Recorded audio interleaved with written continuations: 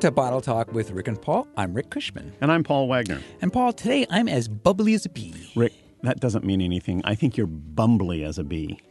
Yeah, that's probably right.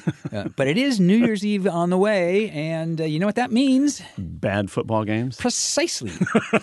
Plus, it's the season for bubbly. Oh, man. I'm going to tell you that I think any season is a good season for bubbly. Yeah, I would agree, too. But this is a pretty good time. You got to admit. It is.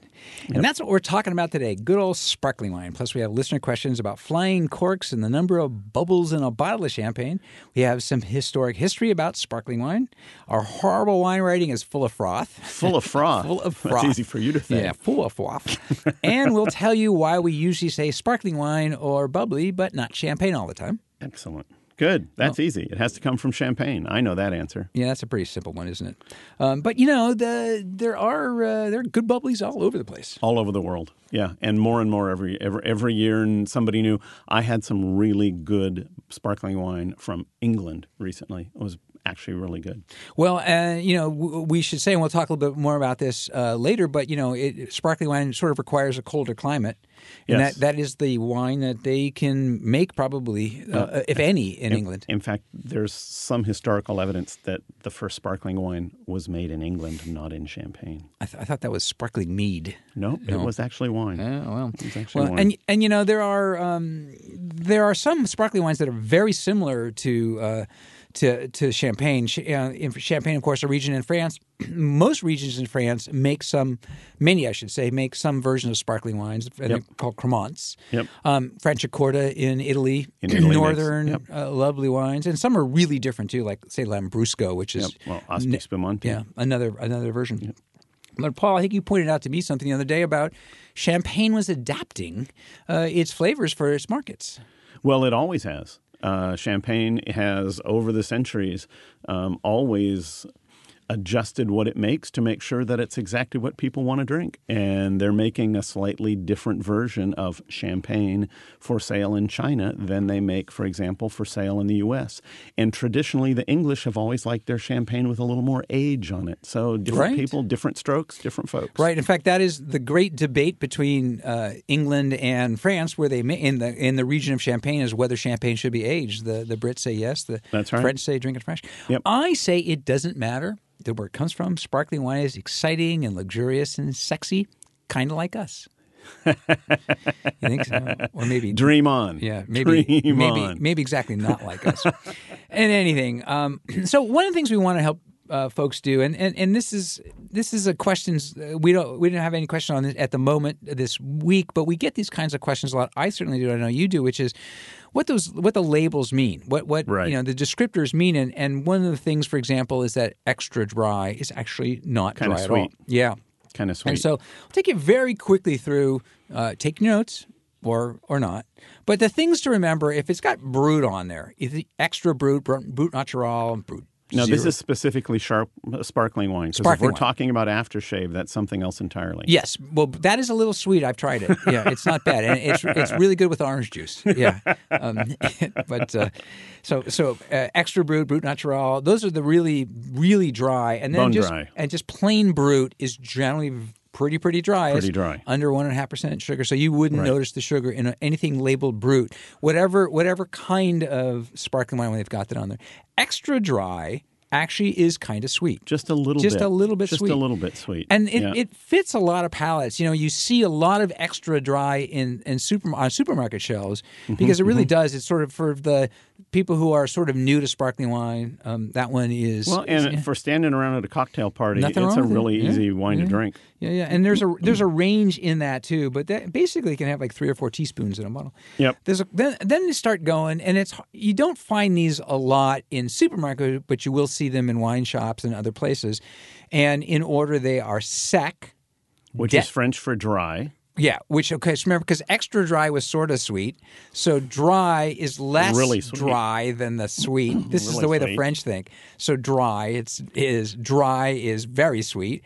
Then there's demi-sec. Which is half dry. which is even sweeter. Yes, which is, you get the logic here. Yeah. And then Deux, So, and that's like drinking. That's a dessert wine. So when do I get to explain the historical roots for all of that and why it makes sense? Wow, why not now? Well, okay, because I know we got our trumpeters coming at some point. Yeah, we got some other history they're not too. quite ready here. Yeah, So guys maybe, are warming up. They're stretching hamstrings back there and doing some yoga. So it turns out that the original fame of champagne in a lot of ways went back to maybe a couple hundred years ago. And one of the big markets was Russia. The Tsars of Russia loved champagne. And the Tsars of Russia liked their champagne really, really sweet. So when they were drinking champagne, it was almost a third of the bottle was sugar. Wow. So they basically took sugar and poured wine into it. You know, every champagne you add a little bit at the end to adjust the sugar level, but they literally were making this stuff incredibly sweet. So all of these names or sweetness levels for champagne go back to those days when sweet for the Tsar of Russia was 250 grams per liter. So 250 grams per liter, that's a quarter of the bottle is sugar. And then the rest of these terms, which is why extra dry, which still has some sugar in it, was extra dry compared to what the Tsars of Russia were drinking. They were drinking incredibly sweet wine. Yeah, but it is funny. I mean, the thing is, if you see dry, any version of dry on a label, without having to remember if it's extra dry, or semi-dry, those are actually going to be sweet. In sparkling wine. In sparkling wine. Yes, yeah. Yep. It's also, of course, the wine for toasting. And we're going to talk a little bit later about how it became the celebratory wine. Right. But you have told the story in the past, and I like this, about the origins of the toast itself. Yeah, actually, originally the Romans used to put toast in wine because it absorbed the charcoal. Basically, the toasted bread absorbed some of the off aromas. So they used to put a little toast in the bread. And then there's a very famous story about, well, it can't be that famous. I'm the only person I know who tells the story. But in Victorian England, there was a young woman taking the baths in Bath, England.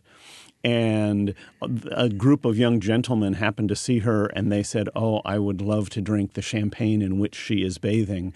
And one of the others said, "Oh, I'd rather just eat the toast." So there's this concept that, yes, there's toast in wine. Even in Victorian England, they were thinking about that. But that's where we got the original expression of toast. Yeah, and you know, when I make a piece of toast in my kitchen, Yep. I hold it up and I say, "Wine." No, never mind. That was really horrible. You do, huh? Yeah. Well, no, because usually, breakfast must be fun with you. It Rick. is. Oh, I'm a riot. I am a riot, Paul. So a toast tip, by the way. Because this is the time of the year where lots of folks are going to be giving toasts, and Yes. if you're at a dinner of some sort, the host or hostess, whoever threw the dinner, gets first shot. Right. And then don't do a whole lot of extra toasts, one or two. Right. The next one is be short. Yes. To the point. Yeah.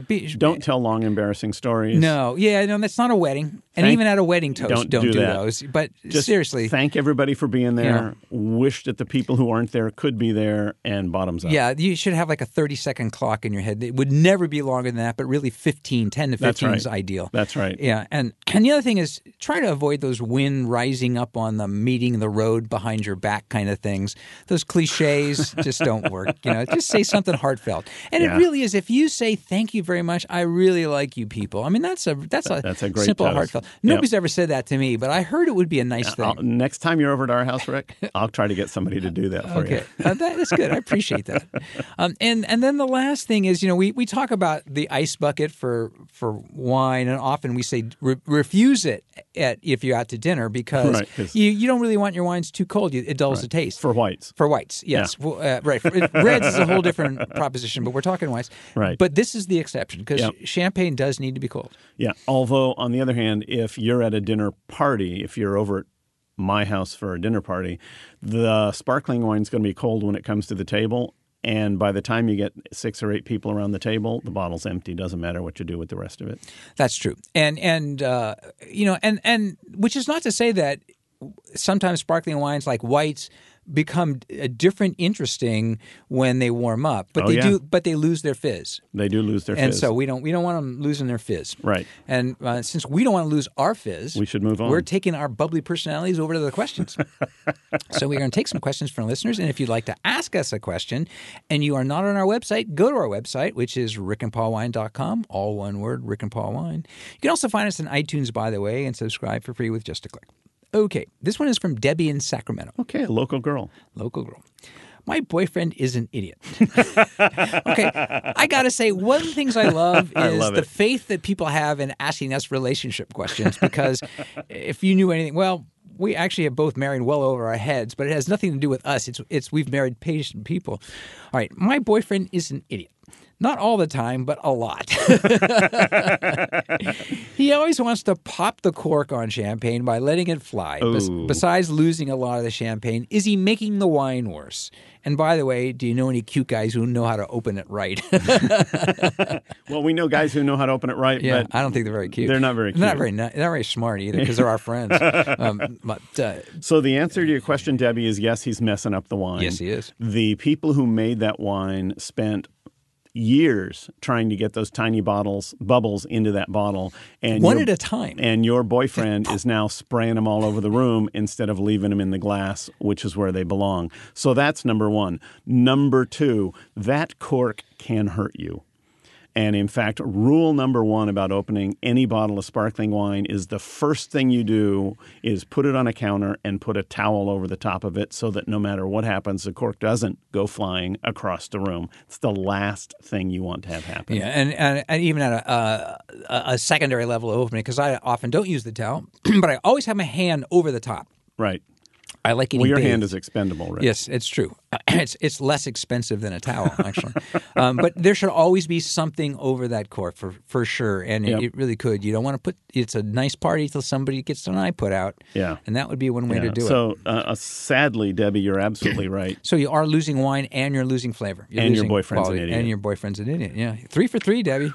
We'll keep our eyes peeled for you, though. All right, this one is from Clarence in Livermore. This is what we were talking about earlier, which is Clarence asks, how did champagne or sparkling wine become the go-to wine for celebrations? So the story that I know, that I've heard, and I read a lot, and it's on the Champagne website, and and it's all sorts of stories, which is fundamentally that it goes back to the 5th century, where the first king of the Franks, who became the king of France, King Clovis, he married a woman from Burgundy, and he had promised her that if he'd won his last battle, he would convert to Christianity. Mm-hmm. And so he was baptized and crowned the king of France at Rheims in Champagne, and which was one of the great churches in the region at the time. Still is, although it's been rebuilt since the 5th century. Yes, but they added heating. No, they built a Gothic cathedral there. It's quite spectacular. Yes, and I think they put in electricity too. That was just recently. And it continues on, and in fact, in like 898, excuse me. So we're still way back. There was Joan I, the Countess of Champagne, married Philip IV, or Philip the Fair. I love the way kings have the. But you know who? I would be Rick the Dork. Well, I was going to say, you would be in the running for, I believe Clovis's son was called Pippin the Short. Yeah, it could be. I could be that.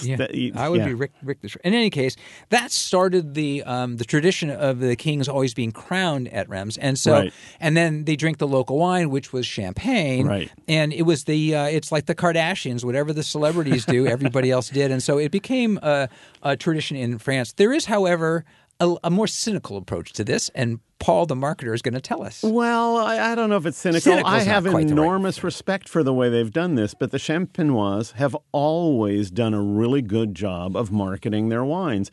And that whole story, if we go to the Champagne region of France, they tell you that sparkling wine first started being made there in the 1600s. Well, okay, that's 1,000 years after Clovis. So it wasn't even the same wine. That's a bunch of hoo-ha. On the other hand... Wait, hoo-ha, those are pretty strong words, my friend. Those are pretty strong words, my friend. But on the other hand, in the early 1800s and mid-1800s, a whole group of champagne house owners did a superb job of marketing bubbly to the English as being the ultimate wine of parties. And perhaps the best embodiment of all of this was a guy by the name of Charles Heidsieck. You may have seen his wine because it's still produced under the Heidsieck label. Yeah, you see Piper Heidsieck a lot in the English, yeah. He was so well known for throwing parties and hosting grand events and living the bon vivant lifestyle that he was known as Champagne Charlie, which is a term that is still occasionally used by people of a certain age in this country to describe someone who really likes and knows how to have a good time. I use Champagne Paul. Thank you very much. Yeah, I do. So Champagne Charlie went around the Western world throwing parties, racetracks, the opera, wherever it was. Champagne Charlie was there, and wherever Champagne Charlie was, there was a party. And that is as much as anything what made Champagne the wine of celebration. And no doubt, whether the history is true about the kings being crowned in Reims, no doubt the marketing part of it was connected back to use that as a piece of the to create the history. But they still donate champagne to Formula One races and European Cup finals and Tour de France winners and all the rest of that. It's to celebrate. And unfortunately, they pop the cork and spread the bubbles. Spray the bottles. Debbie would not be happy with them. That's right. Debbie, don't go out with a Formula One racer just because they're rich and handsome and daring, but they don't know how to open champagne. All right. That is it for questions. We will have more in just a bit. You're listening to Bottle Talk with Rick and Paul. Up next, some really horrible wine writing.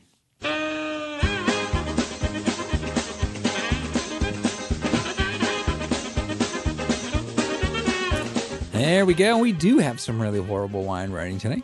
We're not doing only sparkling wine because Paul's is about something else. Yeah, it's actually a kind of wine I like a lot, but this description just really hit me. So here we go. Oaky, tobacco, vanilla, spice, and dark and red fruits dominate the aromatics. And we've talked about this before. There's like seven things that dominate. Yeah, right. Yeah. Medium to full-bodied with a finish that shows too much oak. So the nose shows too much oak, and the medium body and the finish shows too much oak. Perhaps this wine will come together with more time. Who knows? It's not a bad wine, but at this point, the oak stands out. 92 points. So, dear Lord, if this guy loves a wine, just gives it 110? That's amazing. Well, and the other thing, because it's in the note here, so he wants this wine to age. Right. It's a 2001 Rioja. Right. So this wine is already 15, 16 years old. Yes, and one of the things that happens with wine as it ages is that the intensity of the fruit tends to die back, and it's already too oaky. The flavors of wood and leather and oak grow. Yeah. So whoever this critic is, if you see this, you probably don't want to take advice from him. Well, all you need to do is give him an oak toothpick to chew on. And on the other hand, if you're a winemaker and he hates your wine, you're still getting a good score. You're still getting 92 points. All right, so I'm going to run through a couple of these pretty quick because this is the thing that you and I talk about often, which is that the uselessness of descriptions. Yes. Yeah, we ask for, and it is a very difficult job. As somebody who's done some of that, yes. It's very difficult to be able to help people differentiate between similar wines. Right. So in this case, this is a rundown from a major magazine about some very expensive champagnes. These are champagnes. The prices were between $80 and $120 a bottle. Okay, so they're in the big leagues. They're in the big leagues, and but could you make a choice based on a few of these? Okay. There's a bunch here, but let me read I'll a pick few. The one I like the best. Okay. The Brut Classic offers complex flavors of apple, pear, citrus, along with a refreshingly dry finish of almond toast and caramel. Delicious. Okay. So here's another one. It displays light gold color and fine bubbles. On the palate, fresh citrus notes, toasted almond are balanced by hints of apple pastry, leaving a refreshing finish. That sounds good, too. Yeah. There's another one. Offers aromas of fruits and nuts, reveals a soft lemony flavor, which, if I remember, that's citrus, with notes of caramel, pearl, and vanilla, leaving a refreshing velvety finish. Do you have one that has notes of citrus, almonds, and a refreshing finish, elegant finish? I think why all of them. Here's another one. It offers an intense bouquet of complex peach. They add peach to this, although there was another peach. Apple and yeasty aromas, which is toast. The burst in the palate like a crisp, citrusy, silky finish. There you go. And then there's this one. I like this one best. Displays a yellow color with streams of bright silver bubbles. It offers a crisp palette of fruit flavors and a creamy effervescence. Now he just gave up. That's right. He didn't even Creamy describe a effervescence. flavor. Okay, it's just got bubbles. Yeah, so he's saying, but they all have a lingering citrusy finish. They all have notes of fruit, nuts, and almonds, and right. They're all exactly the same. Well, and on the one hand, you say, okay, good. That is pretty much a description of how champagne is supposed to taste. But if you're going to taste 12 of them and you're going to give people notes that make them all sound pretty much identical, why are you posting the notes? Why not just say, here's what really good champagne tastes like, and here are 12 wines you can buy that taste pretty much like that?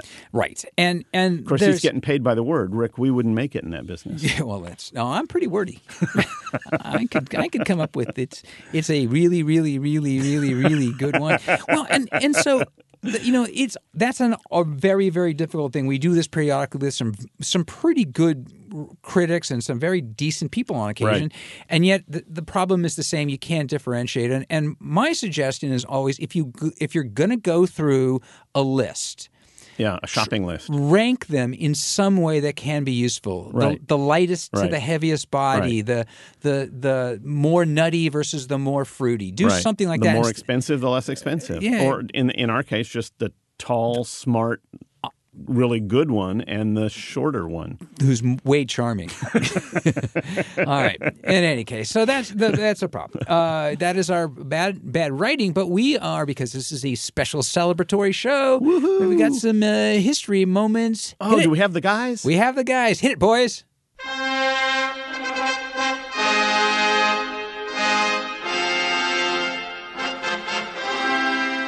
Way to go, guys. Those guys are all right, great. well, that's it for the year. We know we why don't we have it? We should just have them come in and serenade now and then. That's right. We should just have them play. All right. Paul, well, tell us about Cristal. I'm going to start with, remember I mentioned that the big market for champagne used to be the Russians. And the favorite champagne of the Tsars of Russia was one made by a company called Roederer, and it was a Roederer Cristal, very expensive bottle of wine. I've heard of that. Still sets you back a few hundred these days. But Roederer Cristal, ever since the 1800s, has always been shipped not in a dark green glass bottle, but in a clear bottle.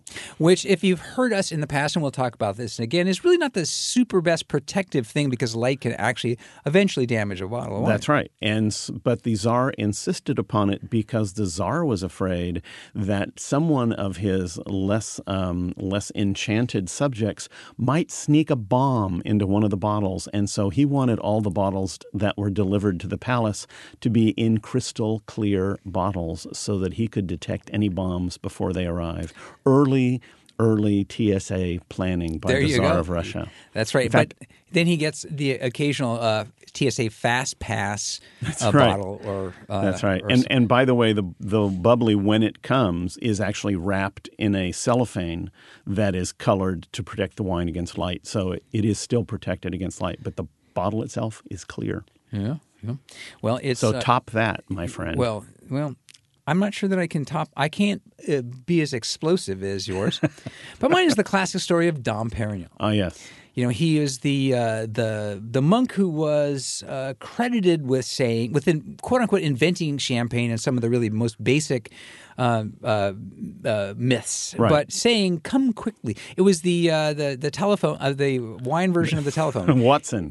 Yes, he said, in theory, "Come quickly. I am drinking the stars." Right. He did not say, "I'm seeing stars," which is what you say sometimes after you get up the next morning. Yes. Well, he was blind. That's right. That was another issue. Yes. But this was the real story is late in the 1600s. Dom Perignon was sent to Champagne from the Benedictine monks, and they were big into wine. Yep. And the problem with Champagne was that their wine was fizzy. Yes. And what was happening was a problem then. Yes, for them at the time. It's not anymore. But what it was is, remember what happens with winemaking is yeast eats sugar. And the byproduct is alcohol, heat, and CO2, which is bubbles. Right. That's right. So, but what would happen, and they didn't really have very high-tech gear back in the 1600s.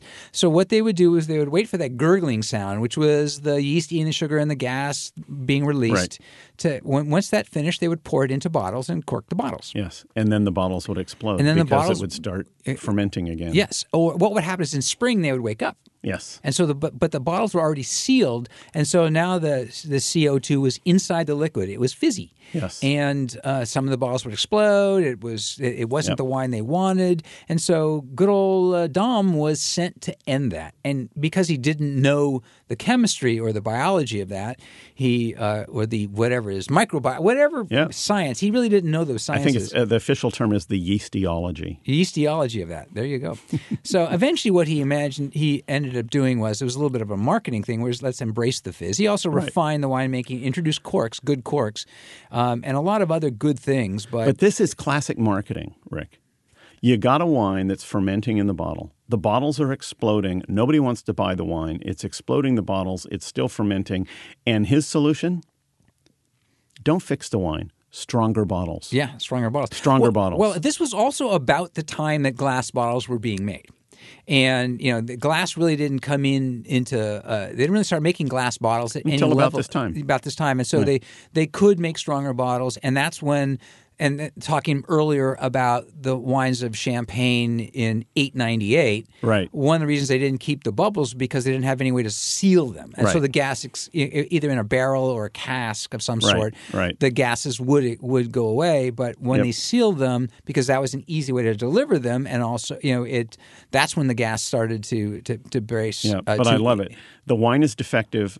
It's full of bubbles. What do? Charge them double, put it in a heavier bottle, and call it champagne. So that's how we should approach our show, is we should tell people we're supposed to be like this. Charge them double. And charge them double. Or something, because we don't charge anything. Maybe we should charge them. All right, that's our history, but it is time to take a couple more questions. Good. Remember, if you'd like to ask us a question and you're not on our website, go right there, rickandpaulwine.com. We answer all kinds of questions, as you're about to hear. All right, so this is from Katie in Fresno, and Katie is one of our regular listeners. Yes, in Fresno. She says, I think I remember you guys saying something about how many bubbles were in a bottle of champagne, and what was it, and what is this? Is it the same for all of them? Some champagnes seem to have smaller bubbles. All right, this was one of my regular morning readings. It was the Journal of Physical Chemistry. This was actually came in 2015. They published this story from the University of Reims. We're just talking about Reims in Champagne-Ardenne. 1 million in a glass, or 5 million bubbles per bottle. That was, by the way, a reduction of half of their estimate. What they do is they measure the pressure. What would Dom Perignon say? They're down. They're half the bottle. Half the bubbles are gone. He would say, "Come quickly, I'm drinking half the stars." I'm drinking half the stars. Yes. And she is right that different types of bubbly have different sized bubbles. And in basic terms, the longer the wine has been under pressure, the smaller and finer the bubbles. It doesn't necessarily mean you're going to like them more, but that's the general rule, is the longer the gas is in suspension in the liquid, the smaller the bubbles get. So in essence, in theory, we do always say the smaller the bubble, the higher the quality of the wine. And I think that's true of radio hosts. The smaller the host, the cuter they are. I think they're talking about bubbles in the brain. The smaller the bubbles. Could be. Maybe I have more bubbles. But that's what it is. So they are bigger, and it is the style. And a lot of wine. Sometimes wine. We'll do another show another time. We talk about how champagne is made, but the method of making champagne. Some where the bubbles actually develop in the bottle. Some develop in large tanks. Those tend to have larger bubbles. Right. Only because they're released sooner. Yep. Okay. We've got another one. This is from Alex in Seattle. Uh-huh. Why do so many reviews spend so much time on aromas, and then the taste they list are almost never the same as the smells? Is there really that big a difference? There is not that big a difference. Okay, first of all, Alex, that's a great line. Yeah, you got me. Yeah. A couple of things. First of all, they talk about aromas because actually we can only taste about 5 or 6 things, right? Used to be the big 4, which were sweet, salty, sour, bitter. They've added umami. Now they've added heat, spice.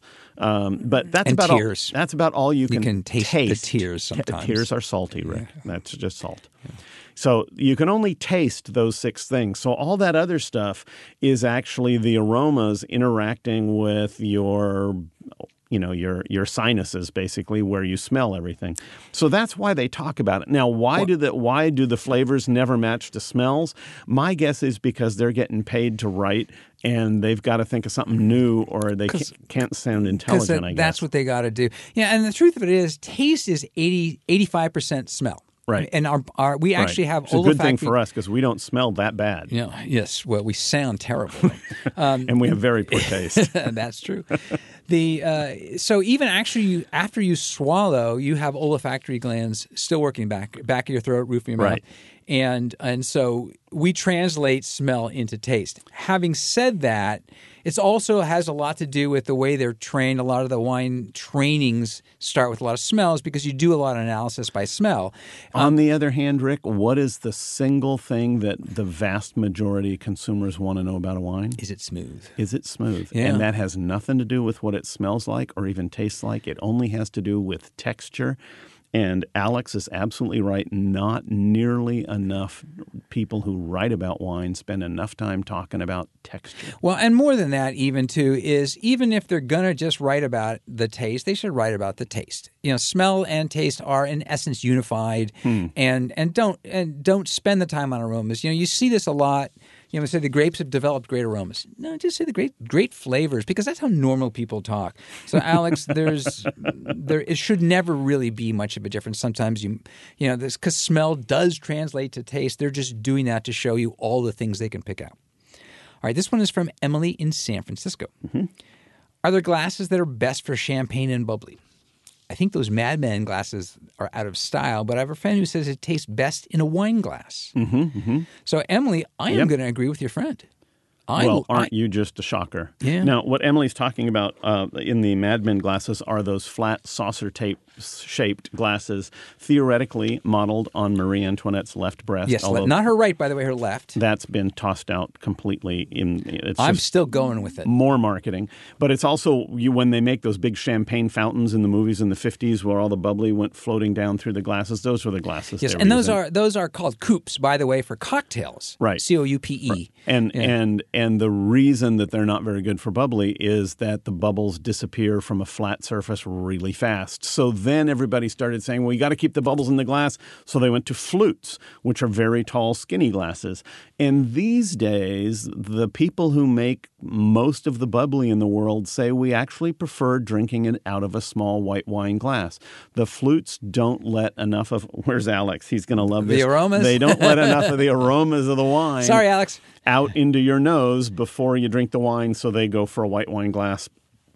Drink what you have. Don't use the Marie Antoinette glasses are perfect for throwing a little ice cream and pouring a little creme de menthe over the top of it. Not so good for bubbly wine. Yeah, and in fact, you and I were in Franciacorta together, which is the Italian bubbly region, and we never saw a flute. That's right. But having said that, a really elegant flute is just fun. And so part of wine is its funness. And, it's funosity. It's funosity. It's funny ability. In any case, it's...